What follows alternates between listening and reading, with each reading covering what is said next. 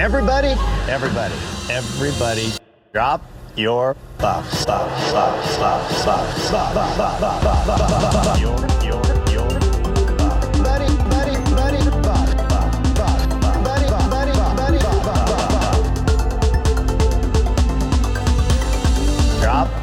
your buff. Welcome back to Drop Your Buffs. I'm Sean Ross. I'm Evan Ross Katz. And we are here at the finale of our Traitors US coverage. It's all over. Evan, high-level thoughts on the end game here. I definitely don't think we were able to maintain the momentum built by episode 8. And I'm really excited to chat about it today because I think there's a lot to unpack in these episodes. I think ultimately the remaining faithfuls were not compelling characters. As we had talked about in past episodes, we felt, I think you and I agreed, that a lot of the new players into this game were very underdeveloped. And so I think as a result of having these two of the three faithfuls in the penultimate episode, were people that we just didn't really know very well. And then Ari among the traitors was also, despite the fact that he was a reality TV vet or whatever, a very nothing burger of a character. Whereas in contrast, I feel like looking at UK, those final 5, I would say the original 20, but especially the final 5 cast members were just so unique and so invested in the game. I even felt like Kate by the end kind of petered out, because at least when she was over it, she was energetically over it. And it seemed like by episode 9 and 10, Kate was kind of I'm over it, and I'm no longer going to even attempt to give off an air of over it. She was I'm so over it, I'm just going to divest. And so she did.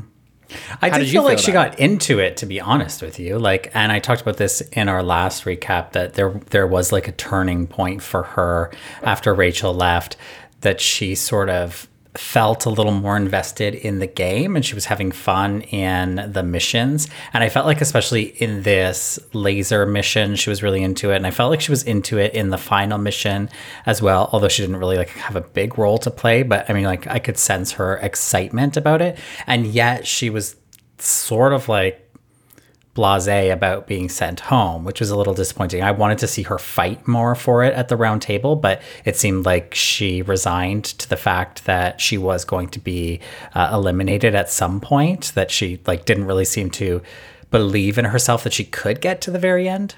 And so I was a little bit disappointed by that, because I did think that her arc was interesting as coming in with this character and really hanging on to that and being the quote unquote bitch of the season, and then coming around to actually I'm enjoying this, that I wanted to see that play out all the way to the end, or have a little bit of fire in her belly towards the end.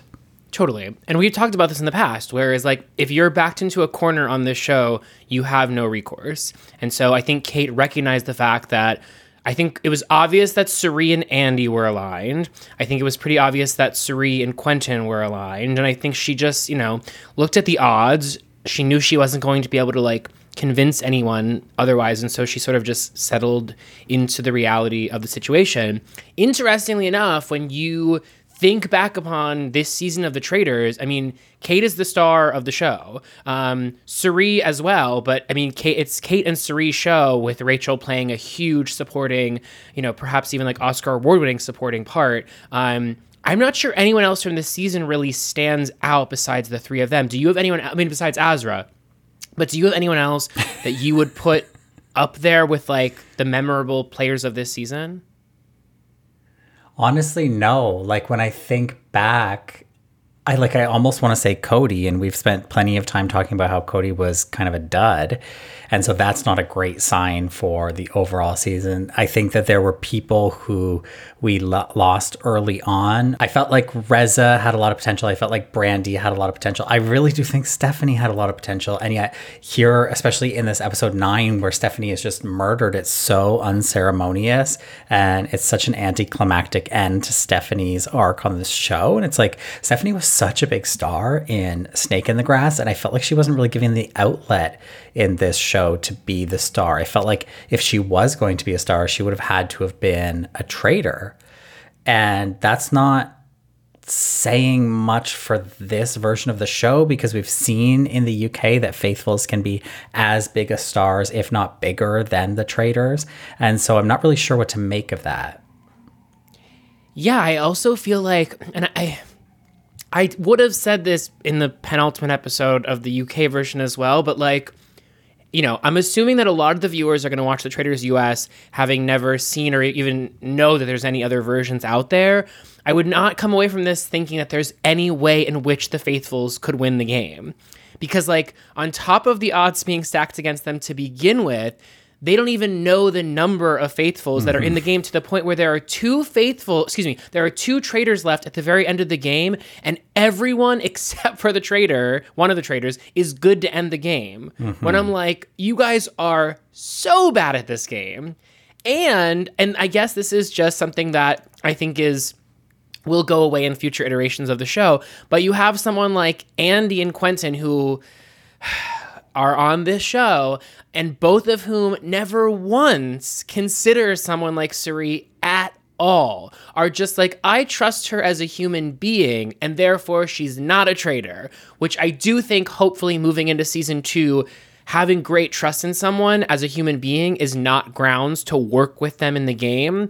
But then you start to ask yourself, okay, but then who do you work with? Because again, when you try to put logic into this game, it's like, although their logic was really off, it's not as though there's like a better logic to be had. It's just a game that like doesn't really make a lot of sense. And if you try and analyze it too much, you'll come away from it completely lost. You kind of just have to settle into the absurdity. But I think that lack of, that worked better in the UK because you were more invested in the players playing the game, despite the lack of logic. Whereas I feel nothing about Quentin or Andy or Ari. I don't feel anything for them. The only, validation I felt by the end was watching someone like Cirie finally win. Yeah, agreed. And I feel like the only way that you can really play this game as a faithful is to be really good at telling when people are lying to you, which is not a skill that everybody has. And when you have somebody who's as good at lying as Cirie, who's as practiced at lying, having 4 seasons of Survivor under her belt and pulling off some of the biggest moves we've ever seen in that game, it's kind of an unfair scenario because, that's what you have to go on, is somebody looking you in the eye and telling you that they're faithful. And what's amazing is that here Cirie managed to do it. Almost Wilf managed to do it in the UK. I mean, I was amazed at how far he was able to go with it because I felt I could see through it. But then again, I had all the information. And then you have this situation with Ari, which I feel like, and you had it with Kieran in the UK, that like when somebody is recruited late in the game, they have built up all this trust over the course of, several days or whatever it is, a couple of weeks, that they haven't had to lie. And so it is established in the minds of the faithfuls that, oh yeah, well, I believe that Ari is a faithful because like he comes off as a genuine guy. And then suddenly he's switching roles. It's not a reset for him. It's like he's already got a leg up because he's been able to be truthful that he is a faithful. And then now that the roles are reversed, it's not really like an issue that he has to convince anybody that he's a faithful because he already has convinced them. Totally. I think it's one of the unfair things about the game where it's like the second that the faithfuls finally get out a traitor, it's like all for naught because little do they know there's just another traitor coming. And it's like, wait a minute, the odds are already stacked so in favor of the traitors to begin with. And it's like, what? But yeah, to your point, that person is at a clear advantage. Even amongst the traitors. Yeah. But that's all the more reason if you were a traitor and wait, let me ask you this. Did they have the choice to not bring in another traitor or they have to at least make an offer? In this case, they had to make an offer. In the UK, when it was first introduced, they said you can either murder or you can recruit until it got to a point where I think they made them recruit. I just feel like if you're... I think they don't want the traders dwindling down basically to like one. I think they always want multiple traders. I think so. That's the part of this game that makes so little sense to me, where it's like the only thing you can really hope for is that the traders come to really like one another as people and feel that that multiple people are worthy of receiving some money. But if you ask 99 out of 100 people, if you give them a sum of money and say, you can either take this money and split it with someone you just met 20 days ago, or take all of this money for yourself, 99% of people are going to take all the money. So it's strange that like this game is... that's the part I still am not quite clear on, and I think will change in future versions of the show, which it's like, why would you want to work with other traders? Well, even for the faithfuls, I wonder this, because it's like, yeah, Quentin and Andy are standing there at the end and they're throwing their green flames into the fire. They are ready to call it quits with 4 people. They want to split $250,000 4 ways. That's not a lot of money, especially after taxes get taken out of it. And so I wonder why, or if in the future we will see faithfuls knowingly target other faithfuls at the end simply to get more of the pie at the end of the show. Well, that's like, it would have been interesting had someone like Kate gone to the end, who people actually didn't like and who might have wanted to... People might have just been like, Kate doesn't deserve this. Also, too, it's like someone like Kate who has a job on a really popular reality television show that probably pays her very well. That's the other thing about this imbalance is it's like some of these people, Cirie and Stephanie are different, right? Like they were on a few seasons of a reality show, but someone like Kate or like a Brandi, it's like they are regularly employed. Well, Brandi off and on, but like they have steady gigs at a network. And I think that is really, really different when it comes down to who deserves the money. And nobody talks about this. Nobody talks. Right. Like, I mean, like we're kind of lucky in this case that we didn't have a Survivor winner. We had Big Brother winners, and it's like they've won a lot of money in the past, and we haven't. This is our opportunity as regular normie faithfuls to get a piece of this reality TV pie in terms of the winnings. You've already had that. And nobody was really having those discussions. It's not that they weren't having them. I don't know whether they were having them, but they weren't having them on TV. And I think that has to come into play. Imagine getting a Survivor winner on there who has won $1 million. It's a great person who would play the traders, Sarah Lacina. And she has won $1 million. And I am sure that would come into the deliberations whether people believe she is a faithful or a traitor. So a fun concept might be to do an all-winner season of The Trader with various people that have won a variety of reality shows. So that they're all winners, they all have money, but they've all played a different game. Winners at war. Hello. I mean, let's just redo Winners at War. Well, we'd have to. But on the traders. The cast. Well, yeah. No, I know, course, but I'm not doing. And trust.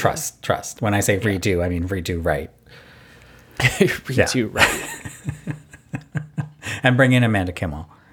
Yes, but interestingly, in keeping on our conversation about these comparisons, I think it's interesting looking at Micronesia on Survivor, which sort of has this same premise here, right? Which is that like 10 people 10 new people. I feel like Micronesia was able to build new legends, not quite at the level. No, but I mean, I think Eric is like a memorable player on Survivor. Like he is not legendary, but like we know Eric. Like not because of his personality though. It's because of what those women did to him.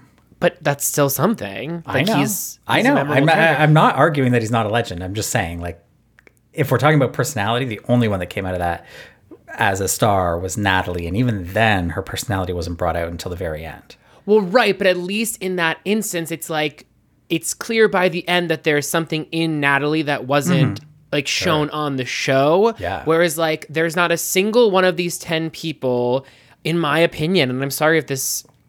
I'm sure people feel differently, but there's not any of these 10 people that I felt like I was invested in any sense of them or want to potentially get more from them. These just were not remarkably interesting reality television competitors, in my opinion. Well, and that's what makes me nervous about this idea that Peacock is doing a season 2. We don't know whether that's going to be an all newbie cast or an all reality stars cast. I imagine they are looking at the chatter online about, guessing who might be on the cast or dream casting like you did on Twitter. Like, I'm sure that they are keeping an eye on that. But I also could see their desire to do an all newbie season because those can work out too, but they're a bigger risk. You're taking an unknown and you're putting them on TV and you're hoping for the best.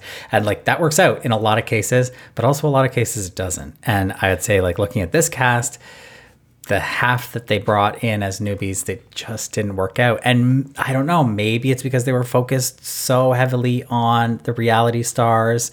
Maybe it's because the reality stars knew what they were doing in terms of making good TV. Like, I don't know what the edit looks like of this show where they focus on the newbies. Maybe we would have cared more for them. I don't know. Yeah, I'm not sure what they're going to do for season 2, but if I were to speculate, I think that they will go for a full all-star cast because I think their pool will increase, because you have to imagine before, when they went out to this talent, they were like, hey, there's this, is it Swedish, the original version? Dutch?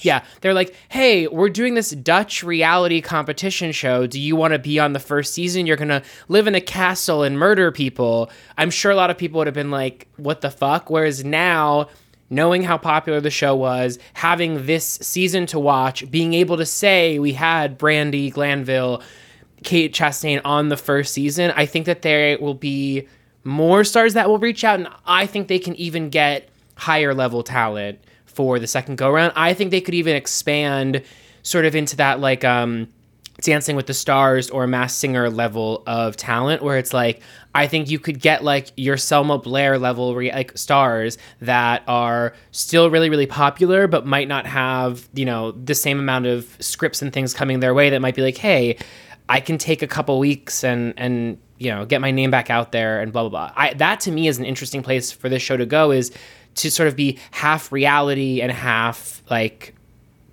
real celebrity. Yeah, that could be interesting. I would love to see that. I don't know if they've got the cash for that.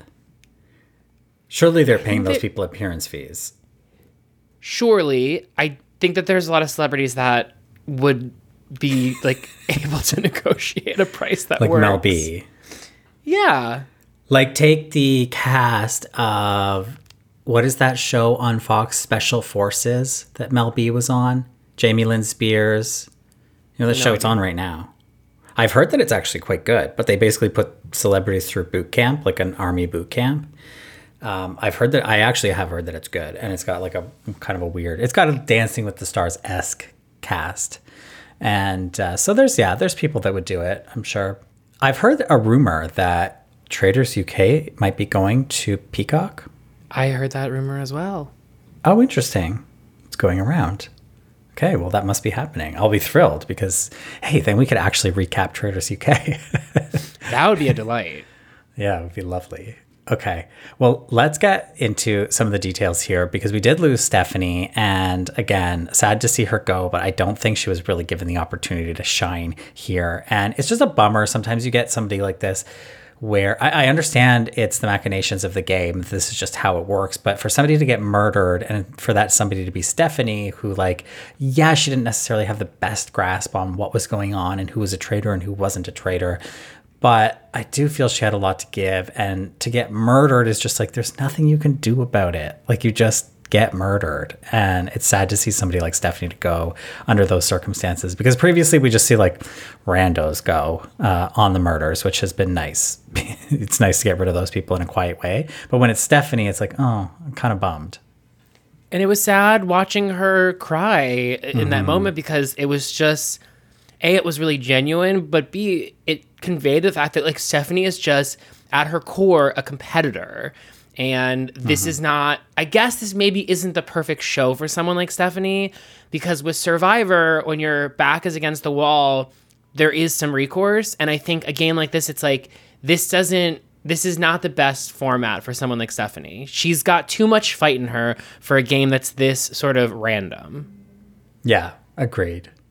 And it's so funny when they reveal that Stephanie is the one who is murdered at breakfast, because this is the breakfast that Kate walks into and says, who knew that sucking would actually be a winning strategy? And that really does sum up the game of the traitors, which like, I love the game, but it is true. Sucking is a winning strategy in this game.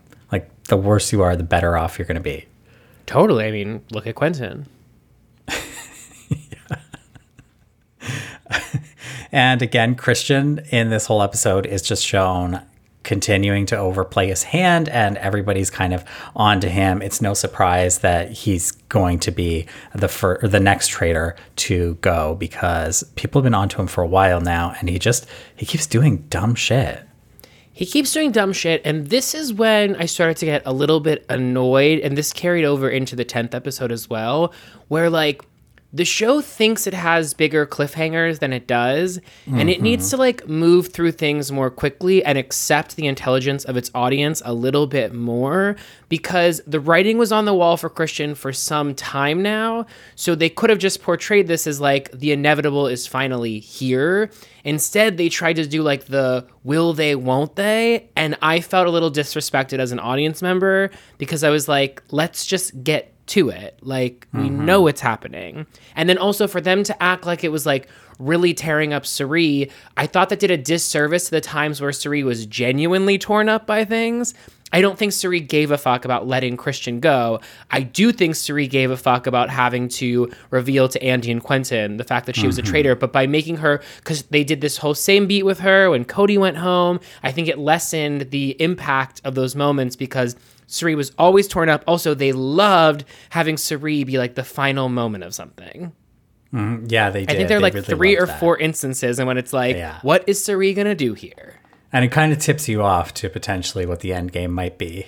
I appreciate that shows like The Traitors and The Mole have experimented with the format of reality TV in a post-streaming world. However, I think the experiments can come to an end because they don't work. I think, I mean, the reality is we're not all binging. And even those of us who are, don't, like, I'm speaking for myself. I like my episodes contained. I want a start, a middle, and an end. And they're giving us a start and a middle. Some have 2 ends because there's an end at the start and at the end. And it's just, I don't think that the choices really make sense. And I find myself stopping episodes midway through in both shows. I would find myself at the traditional natural end of an episode and just end it and come back to it when I was ready to watch the next episode. And so I just feel like these format shakeups aren't working. Or if you want to shake it up, then shake up the actual format of the show. I don't know, like try something different in the way that you film the game, but as opposed to like new to be edit trying it. new things. Like, you need to establish the format before you can subvert it. Yes. It's like the whole reason why like Scream worked is because there's this clear blueprint of how horror films had worked up until that point for the most part. But I feel like there's this thing now where it's like no one can. It's the same thing that happens with RuPaul's Drag Race, where it's like when the first All Stars premiered, it was after 4 seasons of the regular one had aired.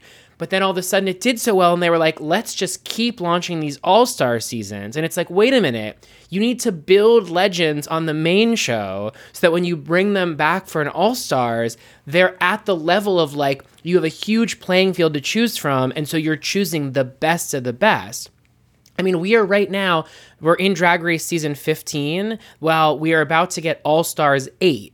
And it's like, that is too much. Think about Survivor. We didn't get an All-Star season until season 8, which is fantastic because, and look at that stacked cast. I bring that up to say it's like, it's just important to establish the format for some time. And I think there's this desire, and I get it. It's like the pressure of society to be like, well, let's throw this at the wall and this at the wall. And look at Jeff Probst and all the twists on Modern Survivor. There's something to be said about just doing things as they're meant to be done. Yeah. Could you imagine if we were on Survivor 44 and Survivor All-Stars 23? Oh my God. No. Can you imagine, though? I think we've talked about this before, but like, I think how exciting would it be if they did like Survivor season 45, back to basics, no idols, 16 contestants, like just really return to the simplicities of the original game. I gotta say, and I'm not spoiling Australian Survivor for you, but just this week on Australian Survivor, because they're back in Samoa, and it just so happened, I don't think this was like a planned celebration or anything like that, but they went to a challenge location, and Jonathan said, "This is the location of our first ever challenge on Survivor, like the actual beach and the water." And I was like, "Oh, that's so nice." And like, imagine if we went back to Borneo. Like, how fun would that be? Incredible. Yeah. How are you feeling about Drag Race this season?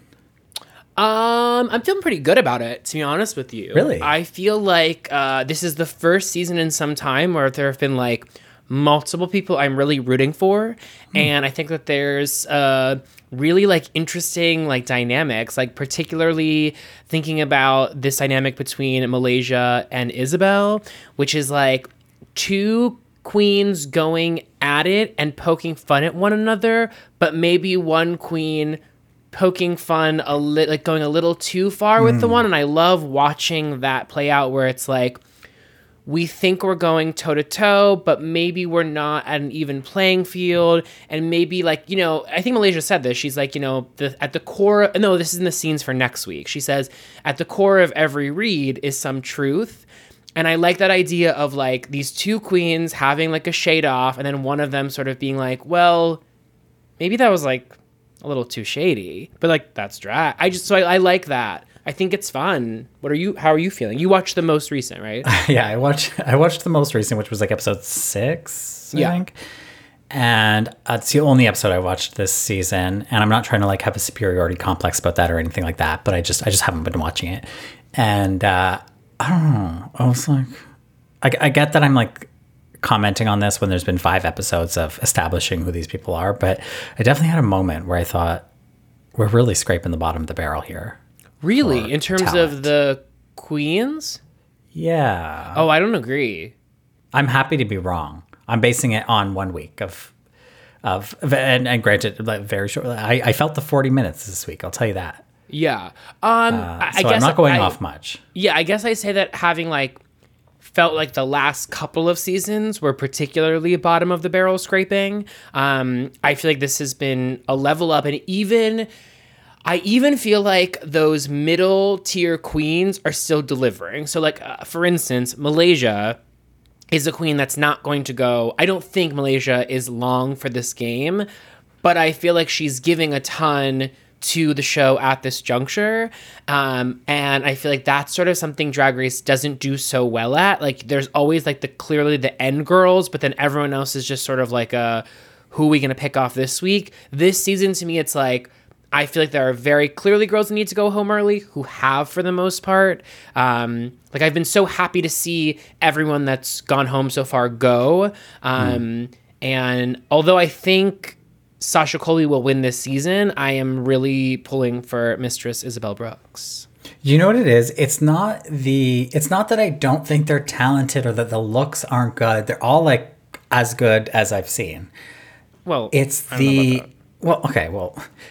I'm trying to be nice. It's the quotes that they're giving us are so tired, and so many like sayings and turns of phrases have originated from Drag Race, and I'm hearing them all again. And it's like, do we really have to, like, are we really doing this again, where everybody's confessionals are, yes, mama, that was a serve, or like literally sipping a cup of tea, or like, it's like, I've seen this 1,000 times. And like, I'm not seeing, again, 1 episode, I could be wrong, but I am not seeing anything new brought to the table. Even Sasha Colby is literally like, I've seen her and it was Carrie Colby. No, this is too, we can't have this conversation. Okay. Only because it's like, we're coming at, it's like, you've watched one. I know. I don't have all the information. I understand. Yeah. That's just how I felt after 1 episode. I'll tell you, but this is the thing. The 1 episode I watched didn't make me want to watch more. I think that's sad. Okay. I think this was like a high point for the season.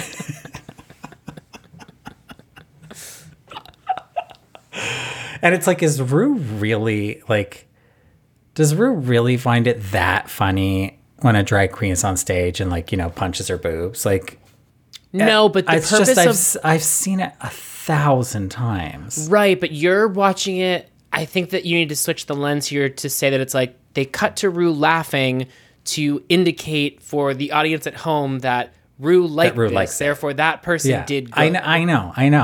It's just like, I find it exhausting to suspend my disbelief for this long. Yes, but then it's like, Sean, I think about the people that would be like, you guys have watched 44 seasons of Survivor. It's like, it's the same shit. It's like, we watch the same things over and over again. We've watched hundreds of tribal councils, if not thousands. Are we up to thousands? I don't know. But the point being, it's sort of like, I hear what you're saying, but like, we subject ourselves to the same shit. Okay, sips tea. True. Okay, back to the traitors. Well, this mission that they're playing is the Mission Impossible mission where they have to maneuver around lasers. I really like this mission. I don't have anything to say about it except that Andy was surprisingly good at it. And I felt like Kate was kind of into it and like cheering Andy on. The only thing I have to say about this is that this is one of the few missions that they play that I would really like to play. It looks fun. This and the sheep herding mission. Ugh, rest in peace. And ahead of the round table, you had Christian, again, playing really hard, throwing Cirie's name out even, and you do get this shot of Ari and Cirie having a chat. I feel like there's a few things that tip off the audience that Cirie is going to do really well here, and it's that she kind of does the same thing with Christian that she does with Ari, which is just this like quick chat that reinforces their commitment to one another, and Cirie kind of says like, yes, it's us to the end. It's us to the end. And meanwhile, she has said that to Cody. She has said that to Christian, and she continually cuts them. So there was like a little question in my mind whether, okay, well, Cirie's really going to split this pot with Ari, eh? And so I am happy that in the end, she kind of like continued the tradition of cutting those people, because so often she has been cut in this position, not by other people necessarily, sometimes by twists, but like we're so used to seeing Cirie be the one to get knocked out right before the money gets handed out. And so it was nice to see that finally reversed. But I didn't like the way it was presented, where they had Cirie and the talking head be like, I've come so close in the end and like made mistakes. And it's like, you didn't make mistakes, babe. Like mistakes, like there were circumstances, because there are two instances, obviously the most obvious being what happened with Game Changers, but also thinking about the fact that Micronesia suddenly went to a top 2 instead of a top 3, where it's like, Cirie's been done dirty. I didn't like the fact that they like sort of framed it in a way that's like, if only she could be better. And it's like, that's not Cirie's narrative. In fact, she said, I always start to play too emotionally towards the end. And it's like, what? Like, what?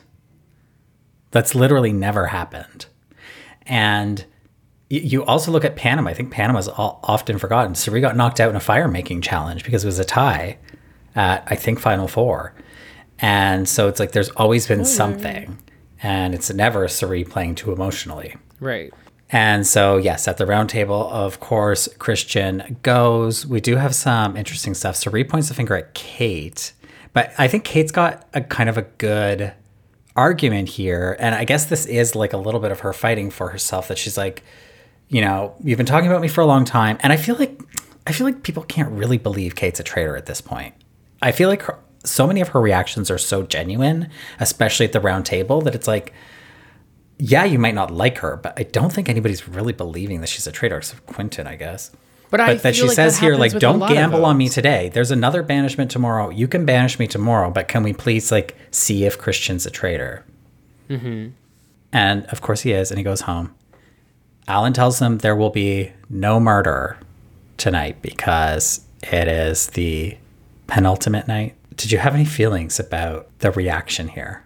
Well, I just feel like if I were at the tail end of this game, and I at this point I'm probably thinking about, am I going to get the prize, and starting to think about seeing my friends and family back at home, I don't think I would have a great reaction to that. I think I would want to be like, let's murder and get things going. I think on the UK version, they genuinely liked each other so much, and there was so much upheaval about having to murder one another because of their genuine regard for one another, that when they got that news, I think it was like a relief that they were going to have one more night, the 5 of them all together.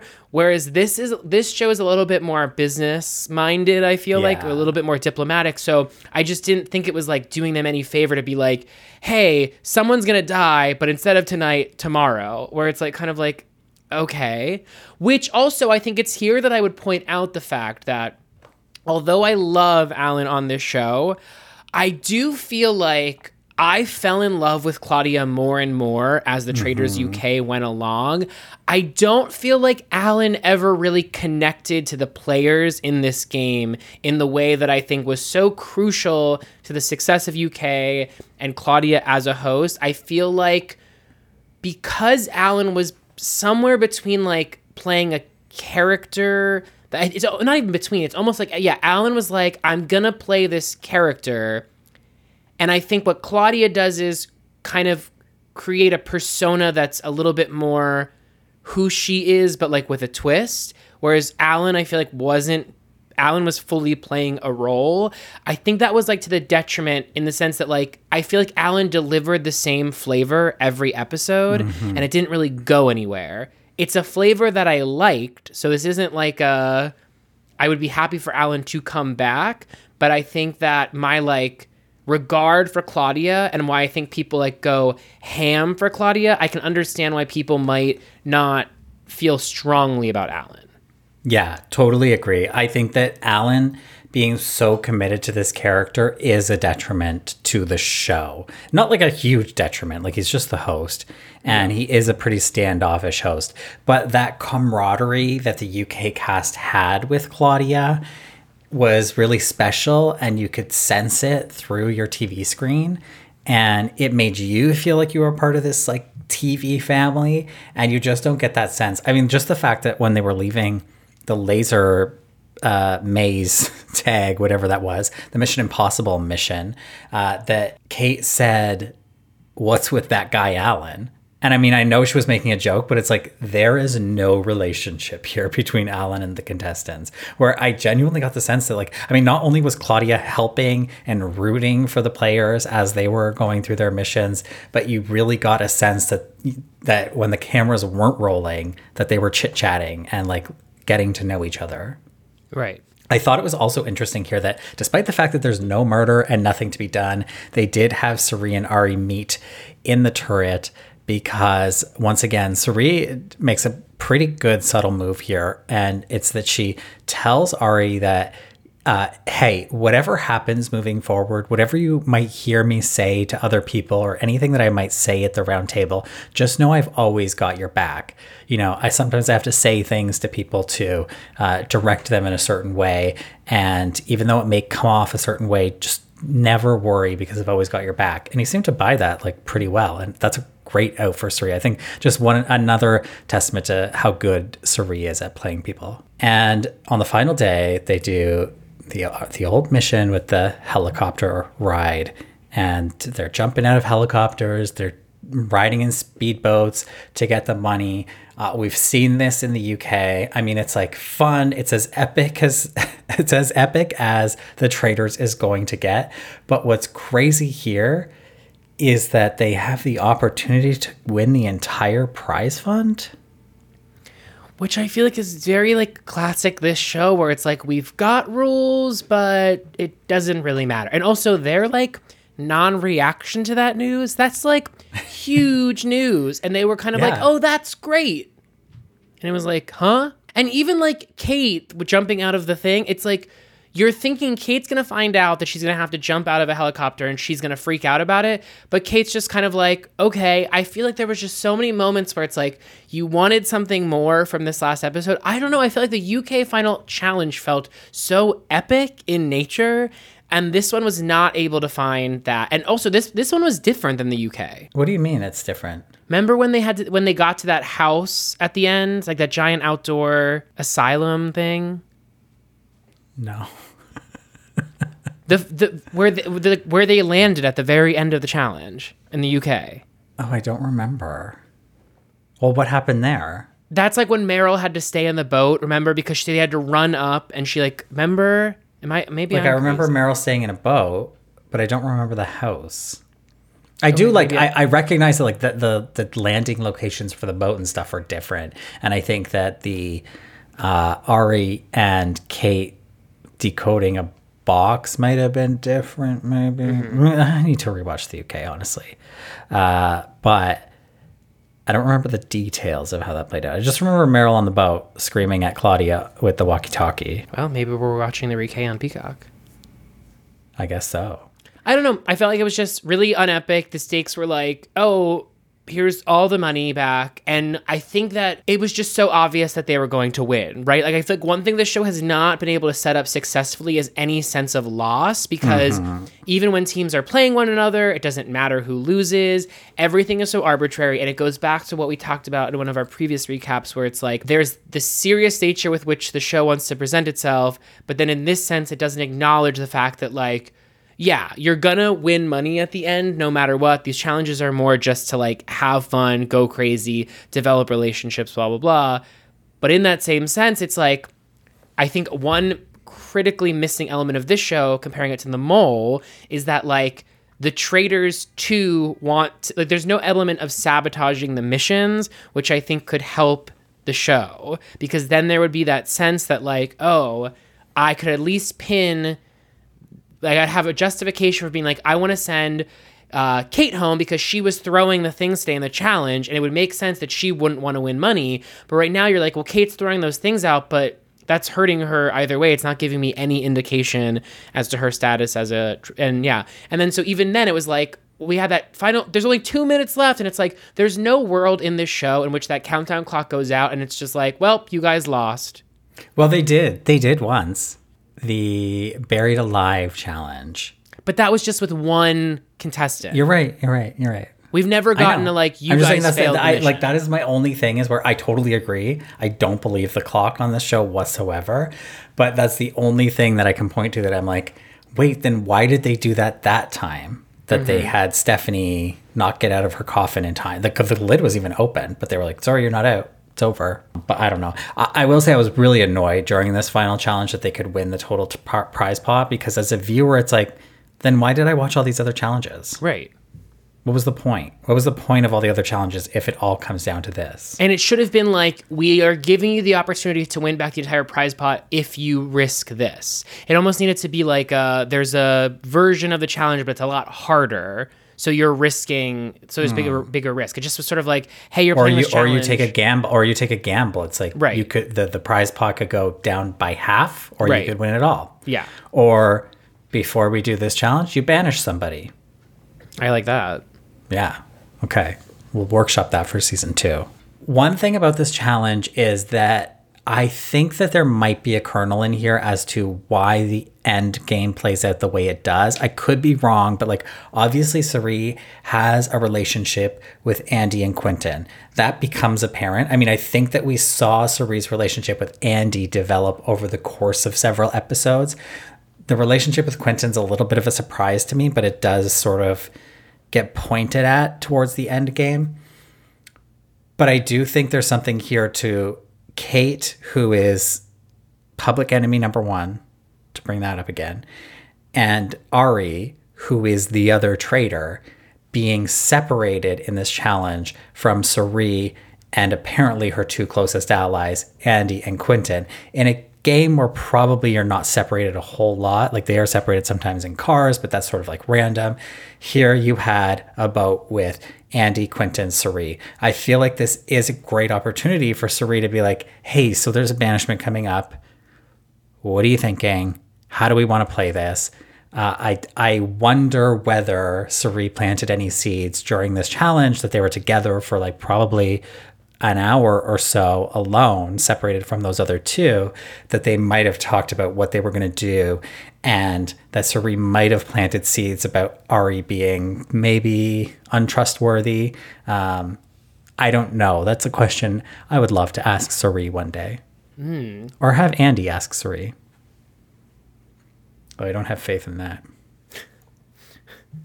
How do you feel about Andy hosting the reunion? Oh, Andy Cohen. I thought you meant Andy the contestant. Oh, no, not Andy from The Traitors.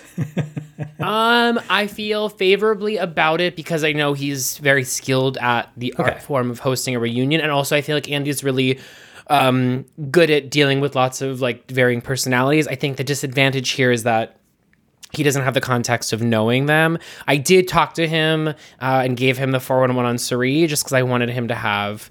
I gave him a housewife comparison just so he understood like that this is a really important player, but I'm not sure what we really need to hash out at a reunion for a show like this. No, agreed. I'm really surprised it's happening. Me too. It tells me the numbers on this show must be really good. That, and I think a reunion is very cheap to produce, most likely, you know. But I'm not quite sure. Yeah. But I feel like I want a Traitors UK reunion. They're not giving us that. I would love a Traitors UK reunion. I would actually pay-per-view that. Well, I feel like there's so I would much do to like, you know, there. sometimes like they do like a play and they stream it into movie theaters live. Mm-hmm. I would do that for a Traitors UK reunion. Okay. So at the round table, the final round table, Kate is finally banished and revealed as a faithful. And I don't know what is going through people's mind at this point because like it seems to me that Andy and Quentin are kind of like, oh, well then we must all be faithfuls, which doesn't make sense. Like what happens in the game if by the previous round, so in Andy and Quentin's mind right now, literally by the previous round, Christian was the final traitor. And that the show is making them go through another banishment. I mean, maybe they think that's why there was no murder. But I think this is a big issue where I just don't think... like, there's a lack of perceptiveness with Quentin and Andy and a lack of questioning things in general. Because not to jump ahead, but I had this same thought where... when Ari announced he was quitting, Cirie does not go over and give him a hug. Cirie has no reaction to that. Meanwhile, Andy and Quentin are crying. And in that moment, if I were Andy and Quentin, I'd be like, why would Cirie be this, you know, they're really close. Isn't that weird that Cirie is acting this way? It must mean. So again, I just think they were deeply unable to sort of, at the very least, go in the confessional and say, it occurred to me that this could be the case, but then I thought, no, there's no way. Yeah. But we don't even get that. Yeah, totally. It doesn't make any sense. And so, yeah, Kate goes, immediately we're outside of the fire and we're doing how do you like this? Because I don't think we really ever hashed this out about the UK. Like, how do you like this final format where the host basically says, you're in charge of the game now. You can have as many banishments as you want. And all it takes is for one person to want to banish again, and you all have to banish again. Like, do you like how this plays out? Not necessarily in this season, but just as in the game.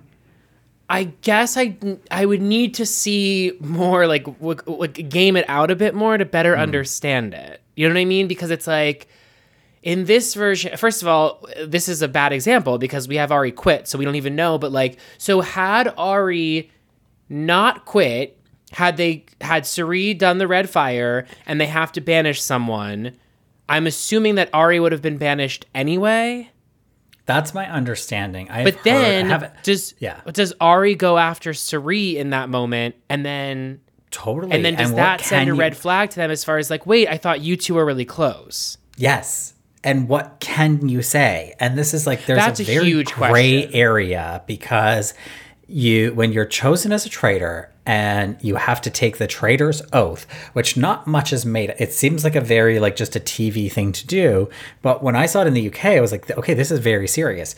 They say, I will not reveal that I am a traitor and I will not reveal the identity of any of my fellow traitors. You look at the UK, I think Kieran kind of breaks that rule at the round table when he insinuates that Wilf is a traitor, which raises the flags for other people, which then have them accusing Wilf, which then leads Wilf to give Hannah the ultimatum of either we're going to be friends or you're going to accuse me of being a traitor. and that tips her off that he is a traitor. Like, that all comes from Kieran's veiled comment that Wilf might be a traitor. That seems to me to break the traitor's oath. And what recourse is there if you break the traitor's oath? Right. But at the same time, it's like, had he not done that, we would not have had this epic finale. So it's like, you don't want to discourage it. Exactly. And then you have Ari at the final fire, which, like, I just feel like you shouldn't be allowed to quit at this point. No. Especially, like, it was just so unceremonious. It's like, then all of a sudden he quits, and then he just, like, sort of walks off. Yeah. It's just, like, so strange. So it's like, he's in the process of him quitting, he reveals he's a traitor. So there's, like, a little loophole there. I don't want to be in the game anymore. I'm revealing I'm a traitor. You're not supposed to reveal you're a traitor. If he had stayed, what does he do? I feel like I would have liked to have just seen him stay. He knows he's going. My understanding from what I've heard, I haven't actually followed the exit press, but I have heard that in exit press, Cirie has said that she was planting seeds for some time with Quentin and Andy, that she felt that Ari could possibly be a traitor. And so I assume that because that bond between Cirie, Andy, and Quentin seemed really tight, that they would have followed her lead in voting off Ari, either because he's already successful and he might be a traitor, or because they believe he is a traitor. Whatever combination of factors might have led to that, I just feel like that it should have been allowed to play out the way it was going to play out. But what does that mean that Cirie planted it in their ear that he might be the traitor? Doesn't everyone do that at every point in the game? Like, what does that mean? Yeah, I know. That's a passing comment. She could say that about anyone. Anyone could say that about anyone to anyone at any point in the game. Like, what is she? Well, it should have been in the show. If it's true, it should have been in the show so we could know what she had said. What is her reasoning there? It's this, like, she would have no leverage. She would just be like, I have the same hunch that you have, only my hunch is for Ari, whereas your hunch might be for someone else. It's all hunches. Yeah. It's not like she'd be able to say, I witnessed him doing this, or I have this note or something. It would just be like, I think it's him. And then because they trust her, they would believe her. Yeah. But that's not like some big admission. Yeah. Agreed. I don't know. I sound fired up. But I will say, just from a viewing perspective, I was truly gagged when Cirie's fire went red. I saw how much time was left in the episode. Well, I wasn't looking at the clock. I was. Okay. I guess, but, like, Sean, were you gagged? I was gagged. I was fully gagged. Okay. It's just, like, in my mind, it's like, it makes sense why she'd do that. Of course it makes sense. I just didn't think that she was going to do it. And I felt like I saw a genuine relationship between at least her and Andy. And I already knew it was going to be hard for Cirie to take the money from Andy specifically. And I was just, in my mind, it would have been easier for Cirie to take the money and it be two of them taking the money away from two of them. But that's a lot of pressure for one person to, like, betray two other people who, I don't know, need the money, whatever she feels that what their position is. It's ruthless. I just feel like it's really, really ruthless. I'm happy that Cirie won. I wanted her to win. I think it's the best case scenario, but I didn't see it coming that she was going to betray Ari in this moment. Fair enough. The other thing I'm glad that she did. Yeah, of course. The other thing I feel like we have to, like, acknowledge at some point is that, like, $250,000 after taxes, it's not going to change your life. Because she's talking about the fact, like, she said something about her mom, right? That she would, like, be taking care of her mom and everything. So $250 after taxes, I think you're netting out at about between $150 and $175. And I just don't think that's a life. I think, like, can we get to a point where we can acknowledge the fact that these prizes on these shows no longer change lives in the way that season 1 of Survivor, where we were at in terms of, you know, the like $1 million in 2000 could change a life. I think $250,000 before taxes in 2023, I don't think is a life-changing amount of money for anyone. I think it's fair to say, but just to play devil's advocate here, I don't think it's a life-changing amount of money, but It's more money than anybody won on the UK. We've had Absolutely, that and it can certainly change like a year or two. It can help, and for playing a game for 2 weeks, it's not bad. Absolutely. Yeah. I don't think Cirie's going home and quitting her job or anything. Exactly. But like if her mom, I don't know, needs like living expenses, like that, great. She's set for a while. Now, do you think this show changes Cirie? Do you think Cirie starts to get a little bit more active on social media? Do you think Cirie tries to build out her, do you think Cirie can do something with this? Well, it's interesting timing because since Cirie filmed this and obviously knew that she was winning, she started a YouTube show like On the Couch with Cirie or something like that, which is a play on her getting off the couch for Survivor. And I think she has chit chats with like reality TV people. I haven't seen it. I don't know if it's good, but like that's something she started in between finishing this show and now. And I mean, she's been pretty active on social media anyway. Is she the best on social media? Not necessarily. I think she could use some pointers, like how she'll live react to Survivor episodes by filming herself like at a bar just talking, and I love to hear what she has to say, but then she posts them all on Main in separate posts, so you'll get like 20 posts from a night. So like I think there's some like workshopping she could do in terms of like how she's presenting herself out there. I think this has probably introduced Cirie to a lot of people, but I don't know how much it has encouraged people to go seek out Cirie's other iconic television appearances. Because I think if we look at all of her appearances across Survivor, Snake in the Grass, I'm sure she's done other things, that I would say this is above Snake in the Grass, maybe above her appearance on Heroes vs. Villains, but below the other 3 appearances on Survivor. Concur. I would say if anything is going to really come from this, it would be that her cameos, I think, would go up. Yeah. Yeah. I feel like a little disappointed because I have friends who watched The Traitors who are not Survivor fans, and I think they were happy with the outcome, but they had no follow-up questions about Cirie. And I was like, I don't think you understand how iconic this woman is, and I don't think you're appreciating it. And like, I don't blame them or Cirie for that. I blame The Traitors a little bit. I don't know what they could have done. Well, I don't know what they could have done, but I understand where your friends are coming from in the sense that like there was no adversity to her game ever at any point. And the thing about Cirie that like, again, Cirie like became famous off of the idea of adversity. She literally was the person that no one expected would do well on Survivor, chief among them herself. And then she surprised everyone, including herself, by how much she excelled at the game.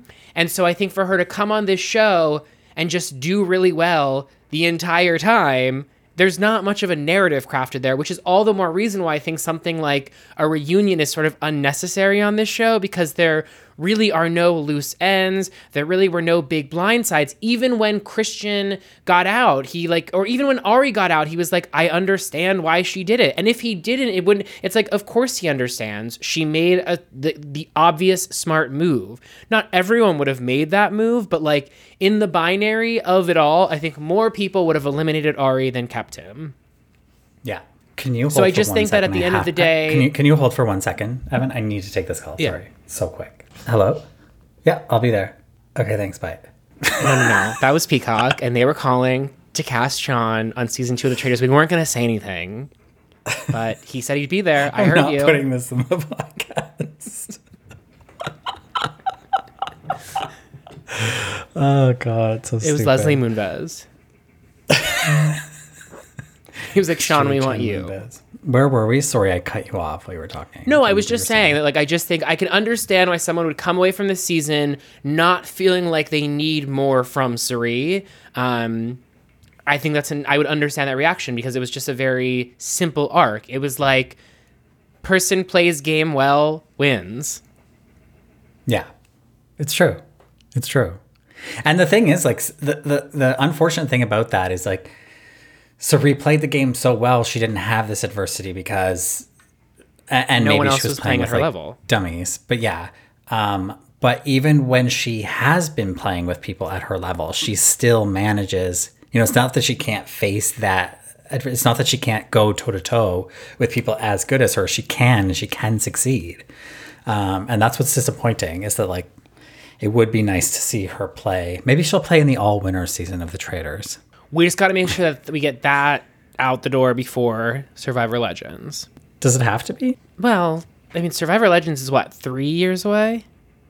Yeah, no, I'm saying all Traitors winners season of No, The Traitors. I know, and I'm saying I'd want that season before Survivor Legends. Why is that? I don't know. That's just what I want. Okay. Don't question me.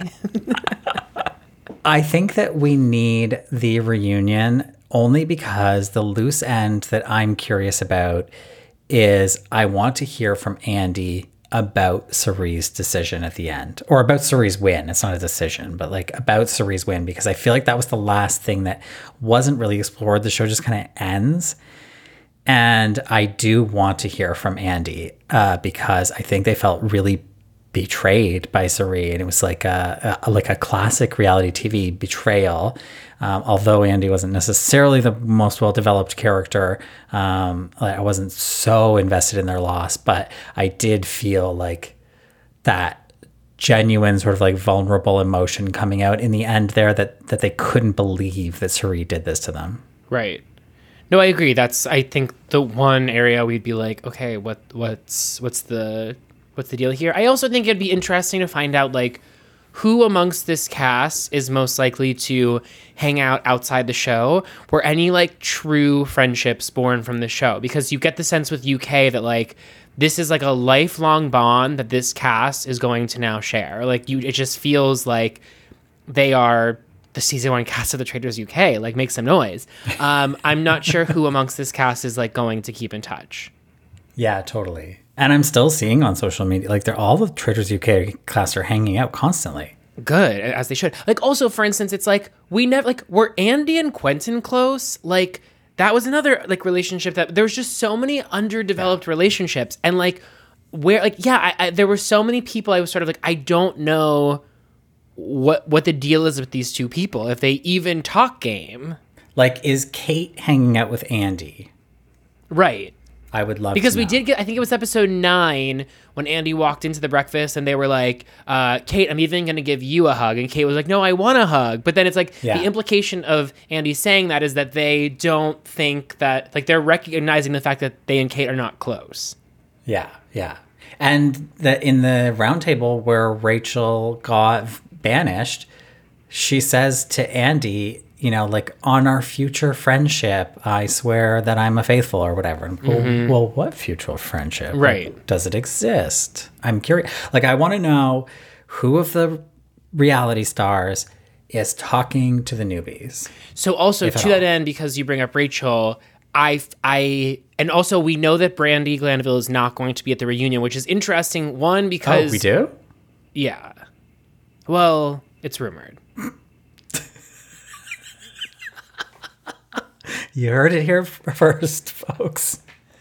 I heard a rumor that Brandy's not going to be at the reunion, which is interesting because she is one of only a handful of these casts that actually Andy knows, and also knows the function of a reunion very well. Also, Brandi really excels at a reunion.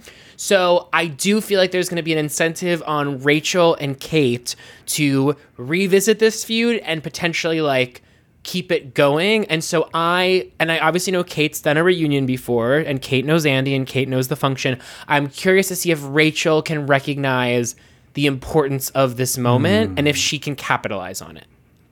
I mean, Rachel is also kind of a pro. Maybe not in reunions, but in, like, reality TV and feuds and stuff. But we're talking reunions, which is a very different skill set. I think it's a different genre. Yeah, it's a very different genre. Okay. It's I'm like, not you that can do familiar apocalyptic with the thriller, reunion genre. Like, are they actually, like, iconic? Like, I know I see clips from housewife reunions, but, like, do they matter? They do, especially, I mean, not always now because the space has become so overwrought, but the great thing about a reunion is when there's unsolved business from the season, or when real life storylines have advanced in the time between filming and the reunion. Because the one great thing about a reunion is that they're often just filmed a few weeks before they air, whereas the shows themselves are filmed months ago. So you can really get real-time updates about things. And the other thing too is that the cast is able to see all of the confessionals in which other people are talking about them. So oftentimes the way someone appeared in the scene versus how they were speaking about them in the talking heads is very different. And so you get a lot of those confrontations. So the problem with the reunion now is that it's so built into the DNA of the shows that people specifically withhold things for the reunion, or like there's just, it's fucked up the alchemy in a way because of the lore of the reunion. But like, yes, they have delivered some of the most iconic moments in Housewives history, period. The problem, if I may, is that I believe it was Atlanta was the first show to go into a 4-part reunion. This was several years ago. And then Potomac did a 4-part reunion last year, 2 seasons ago. And like, you mean like over the course of like 4 weeks? Like, how do you mean 4 parts? 4 episodes. 4 episodes. Yeah. That's long. It is. And so the point is, it's like, I feel like a lot of these reunions now are meant to be 1 or 2 episodes and get expanded because, again, what we were saying about the Traitors reunion, it's probably cheap to record these. Everyone's just sitting, one outfit, one set, keep the cameras rolling. You get a ton of footage. Why not milk it? And I think some of the shows are better at milking it than others because, not to get too Housewivesy about this, but like you have a cast like New York season 7, for instance, and it's like anything they say is going to be entertaining because they're a cast of all-stars. But it's the same thing with like, imagine you and I, if we were to like what's our favorite Survivor cast? Like, if we were to get an iconic cast together, you're kind of just like, you know that they're going to deliver based on the fact that there's so many people that you like and are interested in. In the current day Pearl Housewives, Islands. Perfection. Great. It's like, but because you have so many flop housewives currently on these shows, and especially many of them who like play the game of housewives more than they do play the game of life, it fucks with the reunions. Right. I got you. Okay. Well, I'm looking forward to this. I know that they're not going to do this, but could you imagine if they did it at the castle? Oh, wow. Like, that would be iconic. Have them drive up in the Jeeps, like, get out. I would love that. Yeah, I do feel I think like that's too costly. Perhaps. I do feel like I missed out on a lot of like because Alan announced the challenges at breakfast, whereas Claudia announced the challenges outside by the cars. Mm-hmm. I just feel like there was like better world building in UK. Right. Yeah. Yeah, I agree. Yeah. We're talking like the difference between like the most minor of differences. Yeah, but like, but you're right. You are right. If you're tuning into, we're an hour and 10 minutes into our episode 9 and 10 recaps of the Traitors on our Survivor themed podcast. If you're not invested in the nuances, you're listening to the wrong show. Yeah. Well, a great example is like in one of these episodes, Ari and it must have been episode 9. Ari and like Christian and Quentin are sitting around there eating their dinner in like one of the sitting rooms, just like on their chairs or whatever, instead of in the dining room.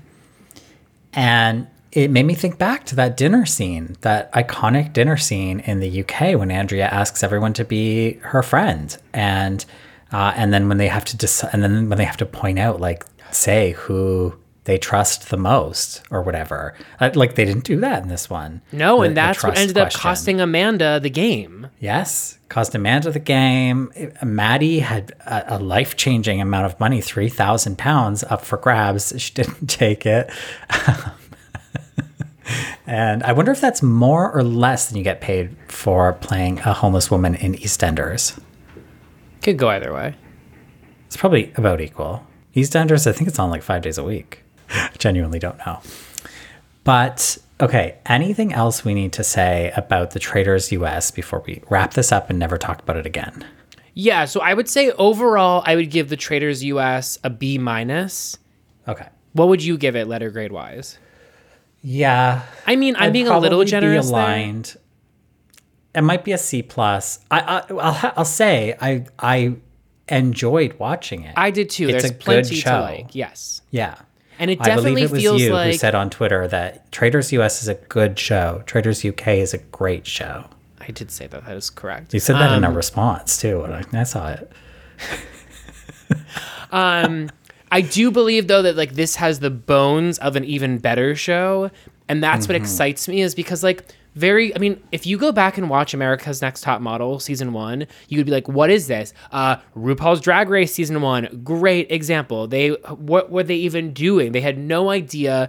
And so I think that these shows are able to process feedback, some better than others, but I think like this show is set up for better success in its future. And I would say there are more things that work about the show than don't work about the show. But more than anything, it's clearly developed an audience. And I feel like that is more than a lot of shows can say. I mean, think about The Challenge USA or The Mole. Like these were shows that I didn't feel like anyone was talking about. I was not like able to sort of discourse about them in the way that like I was in a random elevator after Watch What Happens Live talking to a friend about the Traders USA, and someone overheard us and we're like, oh, what are you talking about? And I was like, oh, it's this show called The Traders. And then the elevator erupted with people being like, oh my God, I love The Traders. And it's like, that's what this show has going for it right now.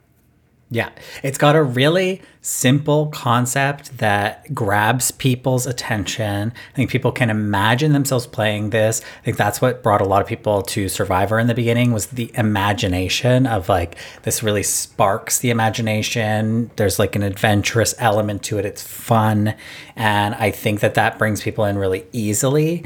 I think like the reality stars, I don't even know if they needed them. Surely it brought more eyes to the show, but I don't even know if it needed them. Case in point, UK and the success that show had. But I saw people talking about The Mole online, but it was the same people that talk about Survivor, so that was not a surprise.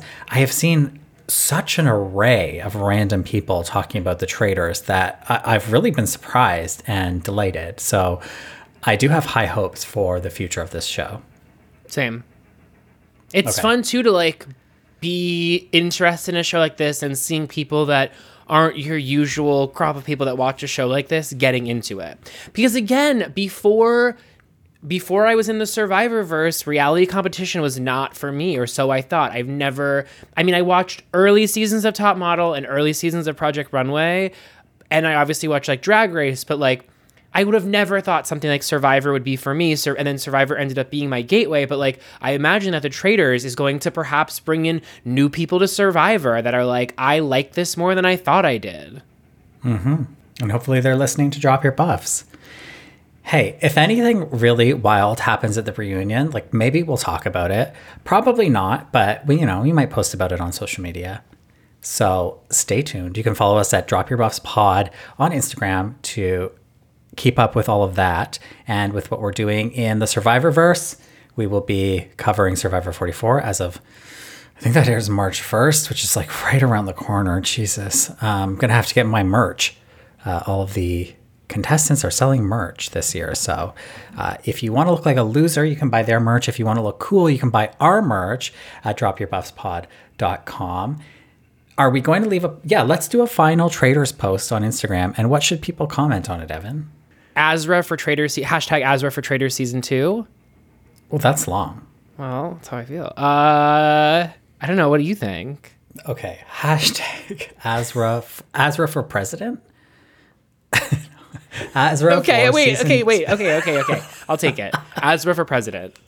Okay, hashtag Azra for president. She is Canadian, so I don't know that she qualifies, but you know what? If Survivor can change the rules to let Canadians play, absolutely, surely the U.S. government can get their shit together. Absolutely. Have you seen what she can do with her legs? If she can do that with her legs, imagine what she could do to a Chinese spy balloon.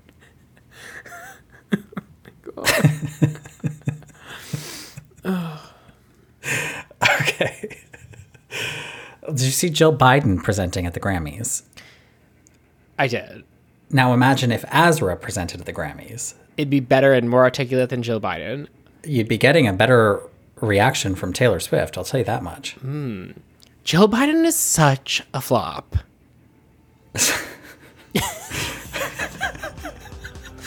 Anywho, tune into our next episode. Thank you so much for listening. Bye. Bye.